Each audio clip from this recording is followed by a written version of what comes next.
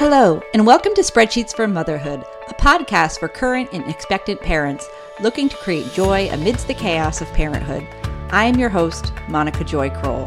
I'm here to share strategies and the occasional spreadsheet to help you streamline the expected and unexpected so you can fully engage with your purpose as a parent, professional, and most importantly, as your own person. Hey everyone, is it spring yet? I'm just wondering. Well, maybe depending on where you are, it may or may not be spring. I know that quite a few of you are from different climates around the world and around the country. So just want to quickly shout out and say thank you for listening. And if you are listening for the first time, welcome. This is your host, Monica Joy Kroll, and I'm sitting here in my home office really hoping that I'm not going to see any more snow for the rest of the season and that my tulips will actually survive and appear soon, and maybe this year not be eaten by our deer. I will be transparent. I have a lot going on right now, like so many of us. So this is a super short podcast this month. I'm really learning so much and I have so much to share, but I need to get some things in order and deprioritize the pod a bit more this month. So believe me, it actually takes hours and hours to produce a 15-minute podcast, partially because I'm a noob, but the end-to-end development from vision to concept ideation to recording to editing can be really intense and time-consuming. So I really appreciate your patience with me as I learn. All right, on to today's topic. So this is 7 months of doing less, and this is episode 7, and my first episode in October was all about the book I was reading at the time, Do Less by Kate Northrup. And if you didn't catch that one, the book blew my mind, and it's all about how our energy cycles are not just daily or seasonal. So let me just quickly summarize that in this book, she talks about how there's patterns in our energy and our motivation within a given month, whether it's aligned with the moon or with our menstrual cycle if you're a woman. And in that cycle, there are 4 segments that Northrup talks about. She talks about emergence, visibility, culmination, and void. Emergence are the days of great mental clarity and great for starting new projects and planning. Visibility is often a time with peak creativity, communication ability, and a time when we are usually interested in connecting with others.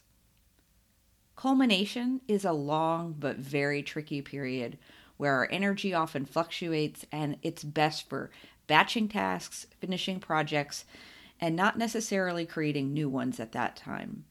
And then lastly, there's the void, which the void is the period, or a period of lower energy, pun intended, for turning inward, rest, reflection, and restoration. So if you want a little bit more detail about that, check out her book, Do Less by Kate Northrup, or listen to my first podcast episode, which is actually only 15 minutes long. All right, so am I actually doing less? Well, not really, because I'm still productive as heck, and I'm just going to say that it's not always a great thing. I confided a lot in my last episode that I have a lot of baggage about being productive, and high output is often a sign that I'm actually not focused on the right thing. It means that I'm not really focused on being playful and present in my relationships with my family. Doing less, air quotes, haha, is a work in progress for me, definitely. And there have been some really powerful ways that this book has impacted me, though. And I want to share that with you if you're feeling like you're in some sort of rut, kind of like me, where you may be an overly ambitious and, tragically unsatisfied person sometimes like me. So here are the 3 aspects of my journey that I want to share, and that's awareness, acceptance, and action. So while they appear to be kind of sequential stages in the way I said that, awareness, acceptance, and action, they're really not. I mean, they're ongoing, they're cyclical, haha, in their own way. It's just sort of like a layers and layers of an onion that keep getting peeled back over time. And the more I get into it, the more I want to cry. So the first aspect is that I've become much more aware of how this monthly cycle of energy actually aligns with my life. I often sit with my morning coffee now for a few minutes and I just internally ask myself, how am I feeling today? what is my energy like today? And I notice that with so much less judging now because I recognize that it's just part of a cycle. So just as like I accept that I'm really tired at the end of the day because I'm a huge morning person, I now can just accept that I'm tired in a given week, especially the weeks during my culmination and void phases. And during my culmination phase where I just want to get a lot of stuff done, so to speak, I can just accept the fact that I have that much more anxiety about wanting to get things done. And I really now have this amazing ability to embrace the mental clarity and enjoy that inherent optimism that I feel during the emergence phase. I realize that that's just part of that cycle. And I'm so aware now of how powerful and creative I can be during that visibility phase. And it makes me kind of think about why certain times are really important to me and that I need to honor that. And so that really does help me, just with that awareness, understand where I am at and the kind of day or communication that I need to have with others and at my home in order to really honor that. And that brings me to the second aspect, which is acceptance, or even perhaps maybe the better word is allowing. I touched on this a little bit in just a second ago about being aware, but accepting is where I am with a lot of this. And it's really about kind of having that this too shall pass. It's really powerful for me because I actually understand that it really will pass, probably within a lot less time than I think it's going to. On the days where I feel like an unproductive, slow-moving blob that just wants to binge watch something, I'm just allowing myself to feel that way with a lot less judgment because I know it's not going to feel, or I'm not going to feel that way forever or want to do that forever. It's very temporary. And again, it's a work in progress, and I'm a work in progress. But the journey of just allowing myself to feel great sometimes and not great or somewhere in between is just a very powerful experience for me. The point here is that allowing is not about being complacent or quiet quitting or giving yourself a pass. It's about using it as an opportunity to honor where you are and just not beat yourself up about it if you're feeling low energy or down, or that you might have to fake it a little bit during that time period. You're not a fake. You're just lower energy, or, and I'm giving myself a little pep talk here. And so with that allowing is action, and I am a woman of action for the most part, so let's be honest. But now what I do is I ask, how can I align my day and the actions that I take to better honor where I am? And I'm trying to be really concise on this podcast episode right now because of time, but I'll share in two general ways how I'm incorporating that. So the first way is just self-care. And yeah, I know self-care is a buzzword with a lot of controversy, but what it means to me in this context is actually considering how self-care really does look different for me at these different phases, and how it's probably going to look different for you too. And that's something that we should really consider. So for example, I know that I feel more motivated to follow through with diet and exercise during my emergence and visibility phases. That's a pretty big game changer for me. I know that in the days of culmination and void that I'm more likely to just be okay with indulging in a plate of nachos, or better yet, some brie cheese and olives. So for you, that might be sweeter. I personally have a salt tooth. But it's not just diet. Let me just get into the fact that it's really about general lifestyle and what brings you joy and comfort during each phase.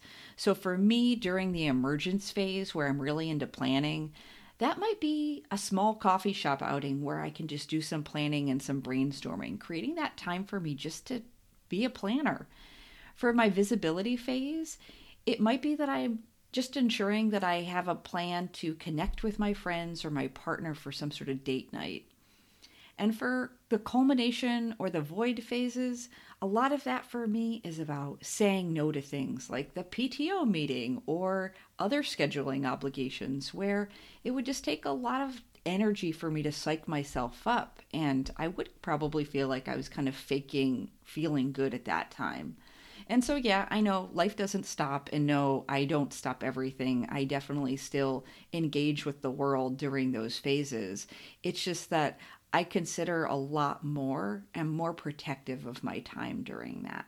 And of course, like with that, I want to make sure that the things that I'm saying yes to are truthfully in the benefit for me and also in the benefit for my kids, like that they really actually move that needle as much as possible.